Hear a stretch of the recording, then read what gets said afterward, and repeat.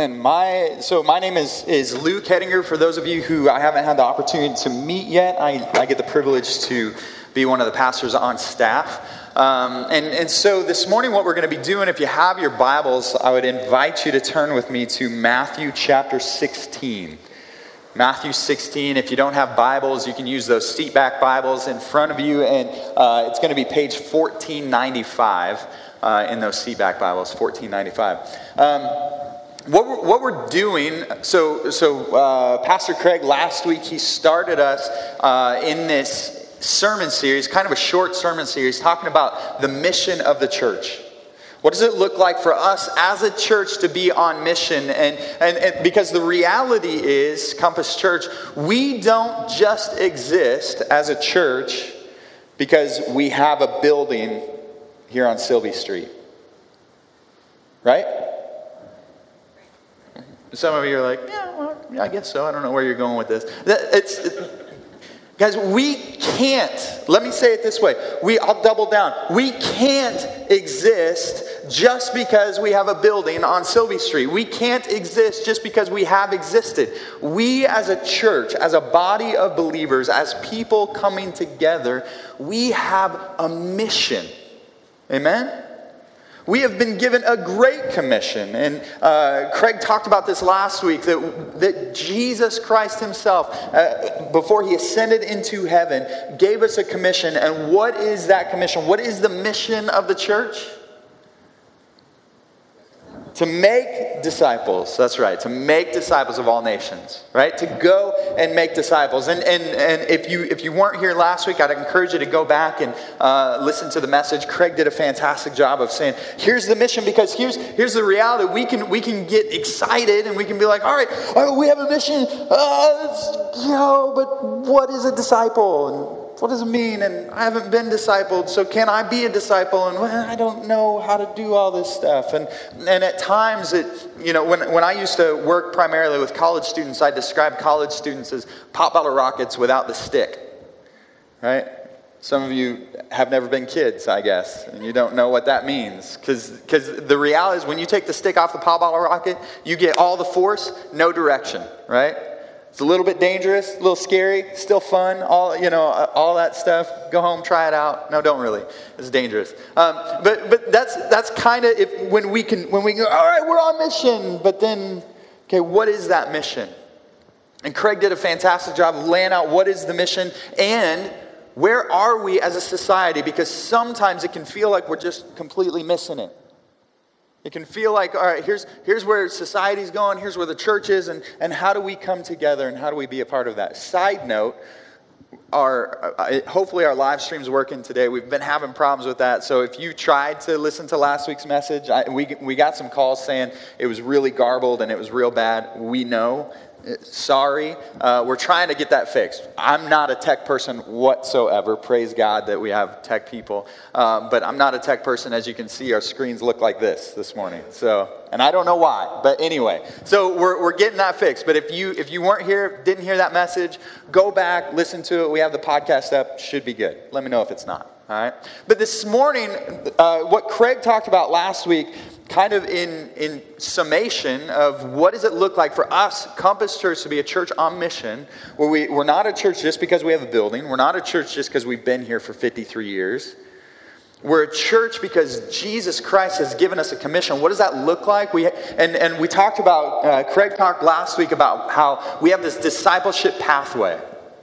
And as we learn what it means to be disciples, the way that's going to kind of play it out in our church is through these four different aspects, four different arenas, you might say. We're going to gather, connect, serve, and bless.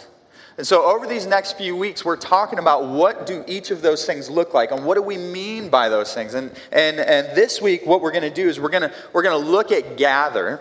But here's what we're going to do. We're going to kind of look at gather from like a 30,000 foot view. And then next week, Craig is going to come back. We broke this gather step up into two different messages because it is so important. If we're saying this is one of the first steps, then we want to take some time and say, this is what we mean by this. So Craig is going to come back next week and kind of give the the boots on the ground. This is what it means, Compass Church, for us to gather and for it not just to be a show. Right? Troy does a fantastic job. Amy, that is beautiful. I love the violin. Sometimes I call it a fiddle because it's just awesome. And we're in Missouri and you can do that, right? But I love what happens up here, but this is not a performance. Right? This isn't a performance. So what are we talking about when we say we're gathering together? So Craig's going to talk next week of kind of boots on the ground. What do we mean by that? But this week, as we start talking about gathering, as Craig and I were talking, when even just that word gather, my mind immediately went to this passage in Matthew 16. Because in Matthew 16, we're going to start with verse 13 here in a few minutes, and we'll read the whole thing. But in verse 18, Matthew 16, verse 18, Jesus has a wild claim about the gathering of the church, about the church, the ecclesia. And that word ecclesia, it's a Greek word, which is it's a translation of a Hebrew word that describes the people of God, the Israelites, coming together. Gathering together. So Jesus makes this outstanding claim, this wild claim about the church, the gathering of believers. Do you remember what it is? It's pretty famous. He says, Peter, again, we're going to read this. He says, Peter, you're the rock. And upon this rock I will what? I will build my church and what? The gates of hell will not prevail against it. Maybe some of you have never heard that before, and you're like, what does that even mean? See, it's a crazy claim, and we're going to talk about what it means, but as I was thinking about what does it mean for us to gather, the church, the ecclesia, again, what does it mean for us to do this? And when I think about this claim that Jesus had, it's like, I don't know, I can feel this tension in me. Right? There's this part of me that I don't know if it's something I grew up with, or I don't know if as I get older I get more cynical or what it is, but I have this tension in me where on one hand I have this like, too good to be true mentality, like a wait and see, like, well, we'll see kind of mentality, you know? And I don't know if I don't know if I got that because I grew up like driving salvage vehicles from my dad's car lot or what it was. But like so for me, every time I see a car with like a new fancy whatever, like, have you seen those cars with the backup assist? Like, they'll just make me nervous. I'll be honest with you. It's like, I feel like if I had that car and I plugged that in, the car would just start ramming into everything. It's like, I remember when I had the minivan, and I love driving minivans, love them. And I remember when we got a minivan with this new technology, the automatic sliding doors. Whew, boy, we were high class. Right? And our kids were little, and so we're trying to wrestle them. And it's like, you're kidding me? You can push a button, and the sliding door just opens up. And I can remember when we got that van, I don't remember if it was my dad or somebody else, but he said, yeah, that's great, just wait till it breaks. And sure enough, at some point, it stopped working. Have you ever tried to use those automatic sliding doors when the automatic sliding door doesn't work? It's like a boat anchor. I mean, and you're trying to wrestle kids in car seats and just pull this door open. See, there's this part of me where it's like, yeah, if it's too good to be true, it usually is. Right? I mean, there's this claim, yeah, we'll see. But then there's this other part of me, I can feel this tension where there's a part of me where it's like, I so desperately want amazing claims to be true. There's a part in me when I hear vision, when I hear, like, I'm the type of person when somebody's like, we're going here and we're doing this. I'm like, yeah, I'm right behind you. Let's go do this. I get energized and I want these claims to be true. I remember one time when we were living up in Iowa and my daughter was real little. She's just a baby, and we were bottle feeding, so it was my turn at night to get up in the middle of the night and feed her a bottle. And if you're, parents, you've probably been in that headspace before where it's like nothing really feels real. And it's like, why am I awake? And am I awake? And is this real life? And like, what's happening? And, I'm feeding her a bottle, which is probably not a good space to hold a little child, but it's parenting, right? So I'm holding her, feeding her a bottle, and I'm watching TV because it's 3 a.m. There's nothing else to do. She won't go to sleep. And so I'm watching TV, and this is before streaming.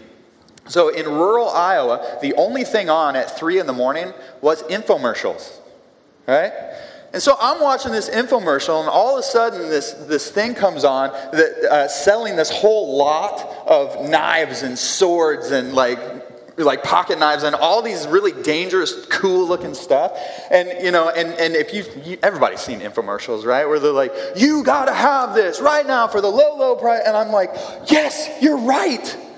I gotta have that." And they're talking about how much money you'll save, why does anybody need 60 pocket knives and 10 swords and all this? I don't know, but at the time, I'm like, you are right. I'm gonna lose money if I don't do this. And I can remember holding my daughter, trying to balance the bottle, getting the telephone, because in all these things, the countdown's going, right? You can see the countdown in the bottom screen, where it's like, I have 5 seconds to make this decision. And I remember thinking, I should really wake up my wife. Like, she needs to know about this. Luckily, I came out of the fog, and I didn't call, and I didn't wake up my wife, and all that stuff. But there is this desire in me. When I hear claims, my heart says, yes, I so desperately want to be a part of it, and I want it to be true. And as I read about the church, I can feel the tension. As we think about the gathering of believers, I feel the tension. And I think one of the reasons is because so many of us have experienced hurt when it comes to church. So many of us have experienced manipulation and bullying and all these things by people who claim Christianity. And it's so devastating when we experience that. Or the other side is, maybe you've never experienced that, and that's great, praise God, but you've been in church your whole life, and you're like, yeah, I don't really see like us knocking down the gates of hell and like all these things that the church is supposed to have. It's like, yeah, I mean, church is great. I still come. I'm here. But I don't know if I'd say it's that, right? It's kind of too good to be true. And yet the reality is, as we read what Jesus claims are about the church, my question is, what if it is true? What would that look like? What would it look like for us to function in this way where Jesus says, not even the gates of hell can prevail against it? What would that look like? And I think, again, we're gonna walk through this. So if you would stand with me, we're going to read this passage, and we're just going to kind of walk through what is Jesus talking about. And again, we're looking at the 50,000-foot view of gathering. Craig's going to come back next week. He's going to talk about the boots on the ground. But as we look at this, I want us just to look at the claims. What does Jesus say about the church? In the context, we're going to look at all of it. So verse 13 says this. Now when Jesus came into the district of Caesarea Philippi, he asked his disciples, "Who do people say that the Son of Man is?" And they said, "Some say John the Baptist, others say Elijah, and others Jeremiah or one of the prophets." He said to them, "But who do you say that I am?" Simon Peter replied, "You are the Christ, the Son of the living God." And Jesus answered him, "Blessed are you, Simon Bar-Jonah, for flesh and blood has not revealed this to you, but my Father who is in heaven. And I tell you, you are Peter, and on this rock I will build my church, and the gates of hell shall not prevail against it." This is the word of the Lord. Thanks be to God. Let's pray. God, we thank you for your goodness. We praise you for your word. And God, I just want to call out the tension that I feel as we think about the church and the gathering of believers and what you're calling us to. I just call that out, that there is tension here. And yet, God, we see your claims. And so, God, I pray that you would reveal to us what you would want to reveal to us. Holy Spirit, speak in this space. Be with us, God. Help us to have ears to hear. And it's in your name. Amen. Amen. You may be seated. As we look at this passage, okay, as we look at this passage, there's a few things that I want us to really look at as we think about what does that mean? What is Jesus saying, and how do we become that? What does that look like? It says that where they're at is important. It says that as they're going through that area, they come to this place, Caesarea Philippi. And I think if we look at that and reading through commentaries, and I'm sure we've all heard sermons about this, this is a place, it was right on the northern edge of the Israeli kingdom. It was right on the northern edge. In the Old Testament, this would have been the place where the tribe of Dan actually created a city at the foot of this mountain called Hermon. And it's so interesting because this mountain, if you remember as we talked through, and if you weren't here, that's fine, you can go back online and listen to the sermons. But as we talked through our series on primary colors and how we can see so much in the very beginning pages of Scripture, one of the things we looked at were mountains in Scripture. And I love it because, again, here we see another mountain.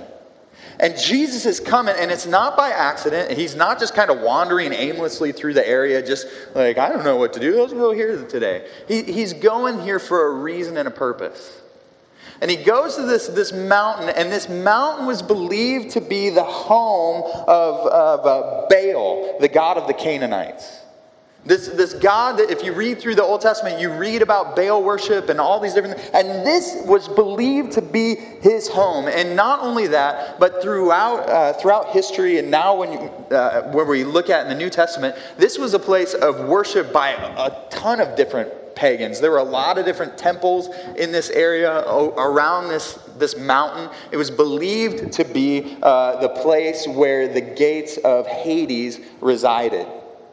Most likely, it's possible that there was, where this is actually taking place, what we just read, it could have been a place where Pan was being worshipped, and there were these caves where the rivers would come out of, and these caves were believed to be the entrance to the underworld.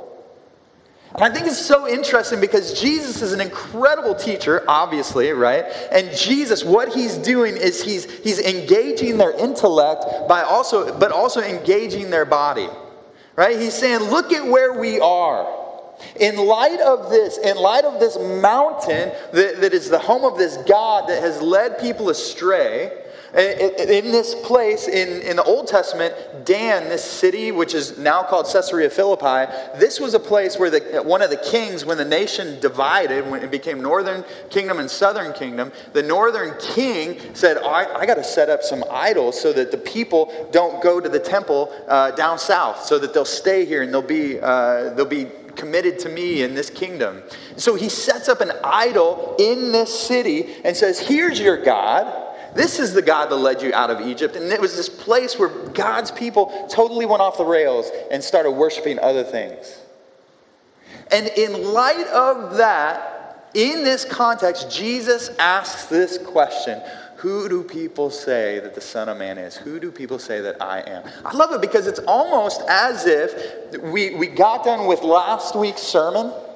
And praise God, I love just looking at where we're at and thinking about where we came since the dark ages of the early 90s, right? And where we're at now and what does it look like and how do we engage? And there is a temptation, though, in the midst of that to say, I don't know what we do with all that. Right? I don't know, like the church seems like sometimes it's in decline and we're out of touch and all these different things, and I don't really know what to do with that. And yet it seems as though Jesus would ask us the same question in the shadow of this mountain where it's so tempting to just throw up our hands and say, I don't know. So tempting to throw up our hands, and into that context, Jesus says, yeah, who do people say that I am?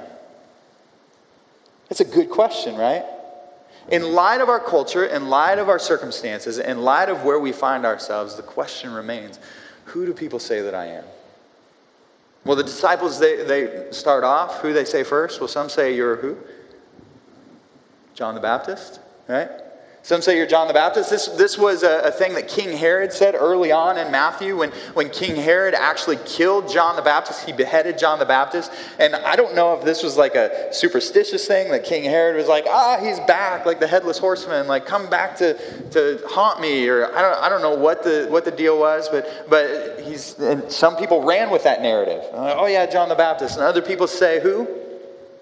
Elijah, right? Which Elijah, if you read in the Old Testament, Elijah is one of my favorite prophets. He does some crazy things. Right? I mean, he's the guy that called down fire of God and all the prophets. I mean, they killed them all and all. That was super violent, but awesome story. And I mean, he turns into like a superhero after that. And through the power of the Holy Spirit, like outruns a chariot to get to this. I mean, crazy story. Go back and read it.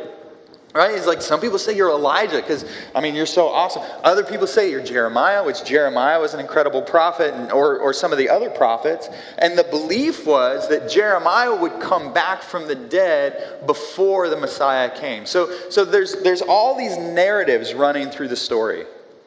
And it's so interesting because I think any of these narratives were good, right? They're all good.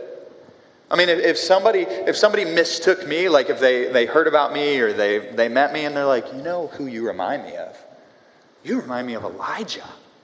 I'd be like, yeah, I'll take it. I mean, that's pretty odd. Like if somebody meets me and is like, are you Justin Timberlake? It's like, no, but I mean, I'll take it. I'll go with that. See, there's all these different narratives, and it's not like any of them were bad. They just weren't true, right?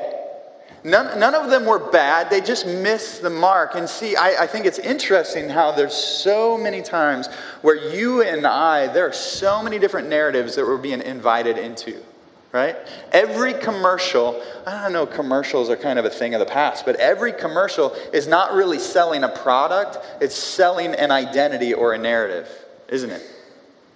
Yeah, I mean, if you remember, I was looking up last night as I was thinking about this, you remember those old, this dates me a little bit, you remember those old commercials about Mac and PC? You remember those? Yeah, remember the Mac is like, hey, I'm a Mac. And he's like got this t-shirt on and blue jeans and just kind of a cool looking guy. And he's like, hey, what's up? You know, he's just like chill. And then he's like, like this guy has a tie and a suit and kind of, comb over and the glasses like, I'm a PC. And like the whole thing, it's not really selling like the PC or the Mac. It's saying, who do you want to be? It's a question about identity. It's a question about a narrative. It's saying, who do you want to, and it's so interesting to me, and maybe it's just my personality and I fall for these things and I'm gullible, but when I went from my dumb phone, my flip phone, my Razor that would have lasted into eternity, which, praise God for Razor. When I went from, some of you don't know what we're talking, that's okay, but when I went from my flip phone to a smartphone, guess what I got? An iPhone, right? Why? Because it was cool. I bought into a narrative. I don't want to be this guy. I got my Apples or I got my Windows. Whatever. I didn't want to be that guy. I want to be this guy. Yeah, just checking my iPhone. No big deal. I'm just that guy. Like that's the narrative. And you see that there are so many narratives running through our world that might not necessarily be bad. I don't know if PC's worse than Mac. Genuinely don't know. I have no idea, and I don't really care to know. So if you're like, I have my spreadsheet and I'll show you, I don't really care. I don't know what's better. But the reality is that we can choose an identity that is given to us, and it might not be bad, but it will be lesser. Right? I love that there's this quote by D.L. Moody. It says, our greatest fear should not be of failure, but of succeeding at something that doesn't really matter. See, here's the reality. When we look at who Jesus is, what we are entering into is an identity. And that's what we see next, because Jesus, he doesn't just leave it there. Like, all those things are good. John the Baptist good, Elijah good, all those things are good. But he turns back around and he says, yeah, but who do you say that I am? Who do you say that I am? And Peter pipes up right away and he says, you are the Christ. You are the Son of the living God. You see, Peter, in that moment, he says, yeah, that's all out there, and yet I see that it's not right, it's not true, it's not there. And what Peter's actually doing is he's doubling down on a proclamation that happened just a few chapters before this. In Matthew chapter 14, you don't have to turn there, you can turn there later, but Matthew chapter 14, Jesus walks on water, and there's a storm, and all this stuff is super scary, and he gets into the boat, and when he gets into the boat, the storm goes away. The waters calm, the clouds go, all this stuff, it just calms down. And the disciples kind of in fear and awe, say, this is the Christ, this is the Son of God. They're declaring in the boat what Peter's doubling down on in the shadow of this mountain. And I think it's important that what Jesus is doing here is there is a thing that we can do when the storms of life are calm. And we're declaring, oh yeah, Jesus is who he says he is, and I am who he says I am, and all these different things, and the storms of life are calm. There's another thing when we're standing in the shadow of opposition. When we're standing in the shadow of death, when we're standing where life is really hard and all these different things are happening to us, and saying, this is who you are even now. Right? Because even after Peter makes his declaration, after Peter does this, what does Jesus do? He says, Simon, son of Jonah, Simon Bar-Jonah, son of Jonah. He's mirroring what Peter just said. He's saying, you're the Christ, the Son of the living God. And he said, Simon, son of Jonah. Yeah, nobody said this to you. This is from my Father, and you are Peter, which Peter, that word Peter is the word for rock. He says, you are Peter, and what? And upon this rock I will build my church, the gathering of believers. You see, right there, what happens is that in declaring who Jesus was, Jesus declares who Peter is. Isn't that beautiful? We see it early on in Mark's gospel when Jesus meets Peter for the first time. He was called Simon, and Simon comes to Jesus and they're meeting, and Jesus is like, oh, you're Cephas, which is the Aramaic word for Peter, which is the word for rock. And in that, he gives him a new name in the very beginning of his ministry. And yet here, as Jesus says, this is who you are. In light of everything going on, this is who you are. Jesus doubles down and says, this is who you are, Peter.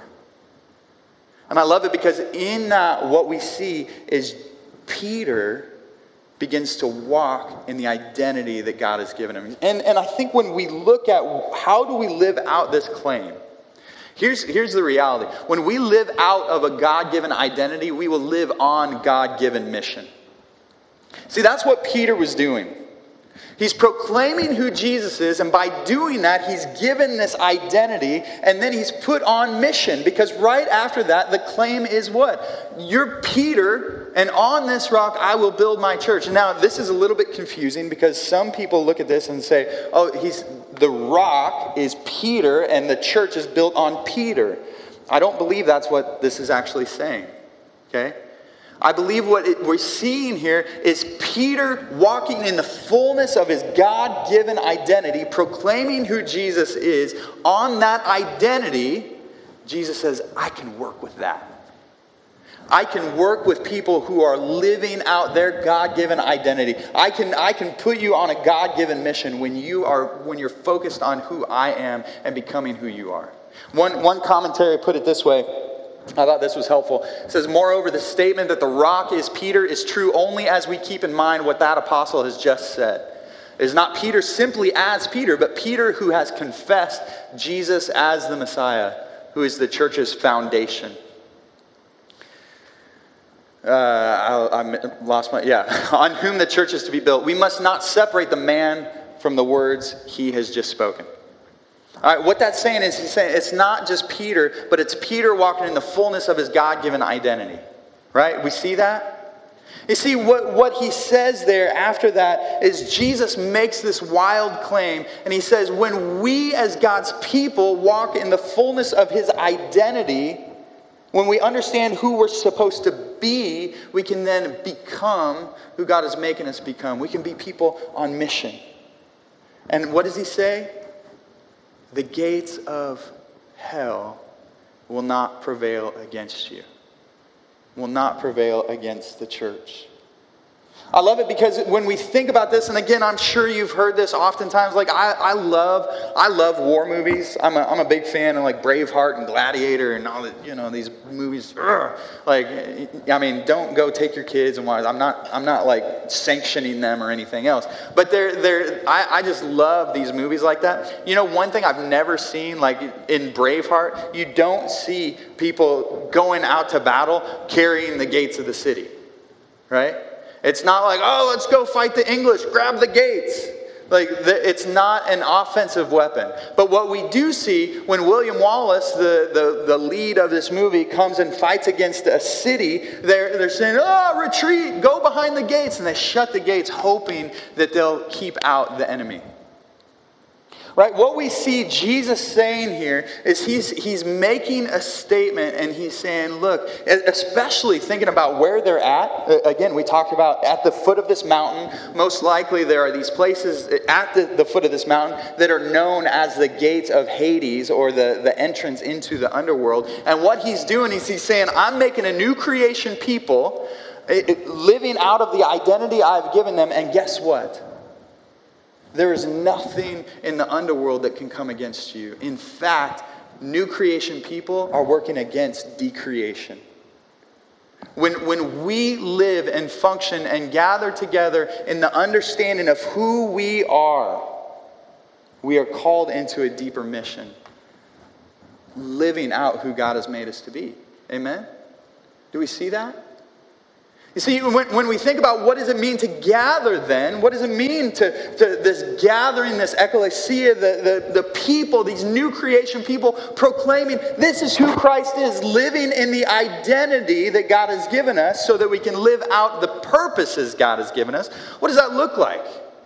I mean, we see throughout the New Testament this new church, these new believers coming together. In Acts 2:42 says they devoted themselves to the apostles' teaching, to fellowship, to the breaking of bread, and to prayer. The first thing that we see when the new church comes together is they're devoting themselves to the apostles' teaching. That's the Word of God. That is Scripture. In order for us to truly, fully walk in the identity that we've been given, we need to come together and orient our lives around what Scripture says, who it says that we are. Right? I mean, we see this in Acts 1, when Jesus ascends into heaven. He sends his disciples and says, hey, go back to Jerusalem. Stay there till the promised Holy Spirit comes, promised Helper comes. They go back. What do? They're praying together, and they're opening God's Word together. If you think about where they were, the disciples, 40 days before this, they just watched their friend deny Jesus and then go and hang himself. They just watched Jesus ascend into heaven, and there's this promised Holy Spirit that's coming, and there's confusion, and they're praying, and they're together. And what they do in that upper room, they start to look at Scripture. In Psalm 69, they quote Psalm 69 to each other, which is a reference to Judas's betrayal and his suicide. And then they also reference Psalm 109, which kind of gives them a direction. It's like, this is where we go now. And what we see the early church doing is that in the midst of their chaos, in the midst of their confusion, they're allowing God's Word to dictate their path. Right? It reminds me of when I was growing up. We go to church camp every year, and we'd have like summer Olympics at these church camps because they just had to keep us busy for a week. And it's hard to know what to do with a bunch of junior high kids. And we got in the pool one day, and they had us do this race. And so I'm super competitive. Like I was a competitive kid, and I'm a pretty competitive adult. And I remember thinking, okay, I'm gonna kill this. I'm gonna knock this out of the park, and I'm getting ready. And I don't know why. I wasn't like a strong swimmer, but I was confident, And I'm like just envisioning just being a dolphin, And I'm gonna go. And all of a sudden, they blew the whistle, and I put my head in, and I'm going. I'm just tearing it up, like Michael Phelps. Like I'm going. And I get to the place where it's like, okay, I've been going for a while. I'm kind of tired. I should have reached the other side by now. Like, I don't know what's happening. And so I stop. I lift my head out, and I'm breathing, and everybody's laughing because at some point, all that energy, I had went, and I don't know if my left side is a little weaker than my right side or what, but I turned, and I was swimming the length of the pool instead of just going straight and winning the race. And they had already finished. See, I think that can be our experience throughout the week, right? We can come together, we can gather, we can look at God's word, we can worship together, we can do all these different things, and then we're like, okay, I have a mission, I'm going to be a better husband this week, I'm going to be a better parent, I'm going to be a good employee.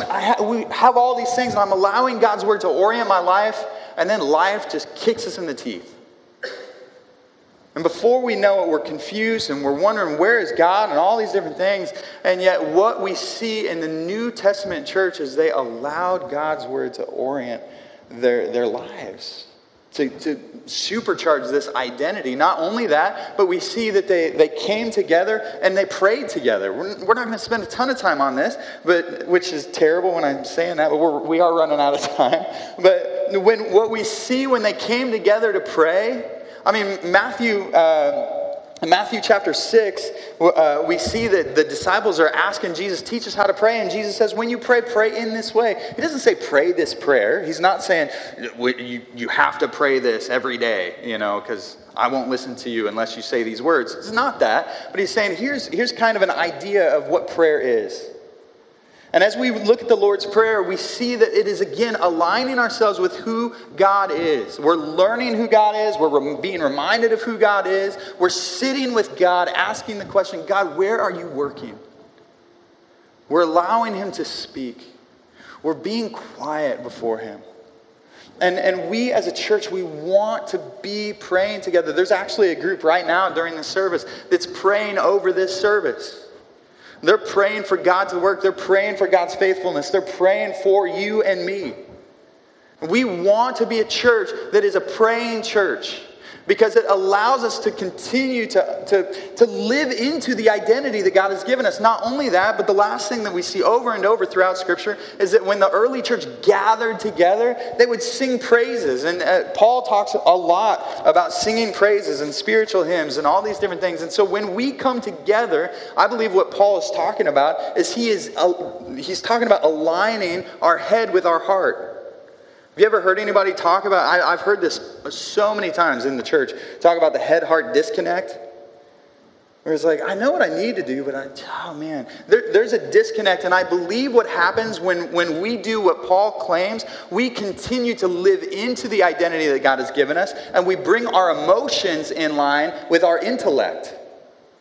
Right? When we do this, when we gather together, yes, we want to learn right information.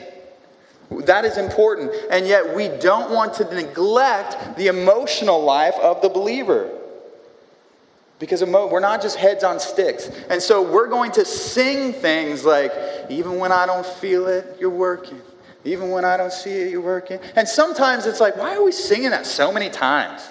It's the same thing over and over and over again. The reason is because we're giving our heart, our emotion, time to connect with what our head is saying.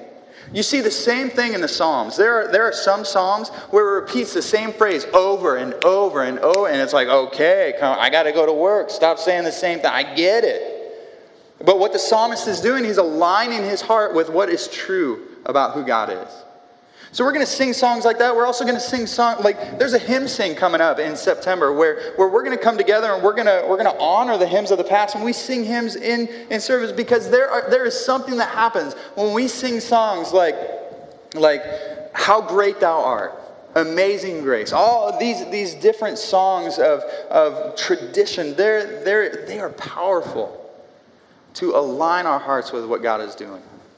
See, we do this, church, not because we want to get things right, but because we want to be people who are engaged with the identity that God has given us so we can be people living on the mission that God has given us. Amen? See, we still see there's still this tension. There's still this tension. Where it's like, I don't know about that. It feels too good to be true, and yet I want it to be true, and what do we do? And yet, as I was thinking about this passage, what does it mean to gather? And Jesus claims that the gates of hell will not come against people who are identified with me. What do we think about that? Well, the reality is when you look back at history, that claim holds true. When we look back at history, when we see people who are engaged, who are identified with the God-given identity, we see people who are engaged with a God-given mission and purpose. When we see people who are engaged with a God-given identity, we see slavery abolished. We see the rights of the oppressed lifted up. We see orphans given homes. When we look back at history, we see the hungry being fed. I was reading just this past week about different Christian people throughout history. God has done some incredible things through people who are identified with Him. Amen? And you see, I think the reality is we look at that and we're over here and we're like, yeah, I don't know about that. Because we get it wrong so many times, don't we? Don't we? We get it wrong, unfortunately. But do you know why I believe we get it wrong as we look through Scripture? I think the reason we get it wrong, it's not because we don't know, but it's because we forget who we are. We forget who we are. When we're dealing with our kids, we forget who we are. When we're at work, we forget who we are. When that person cuts us off in traffic and we want to do something that maybe is not Christian, that is a forgetting of who we are. Who we are called to be.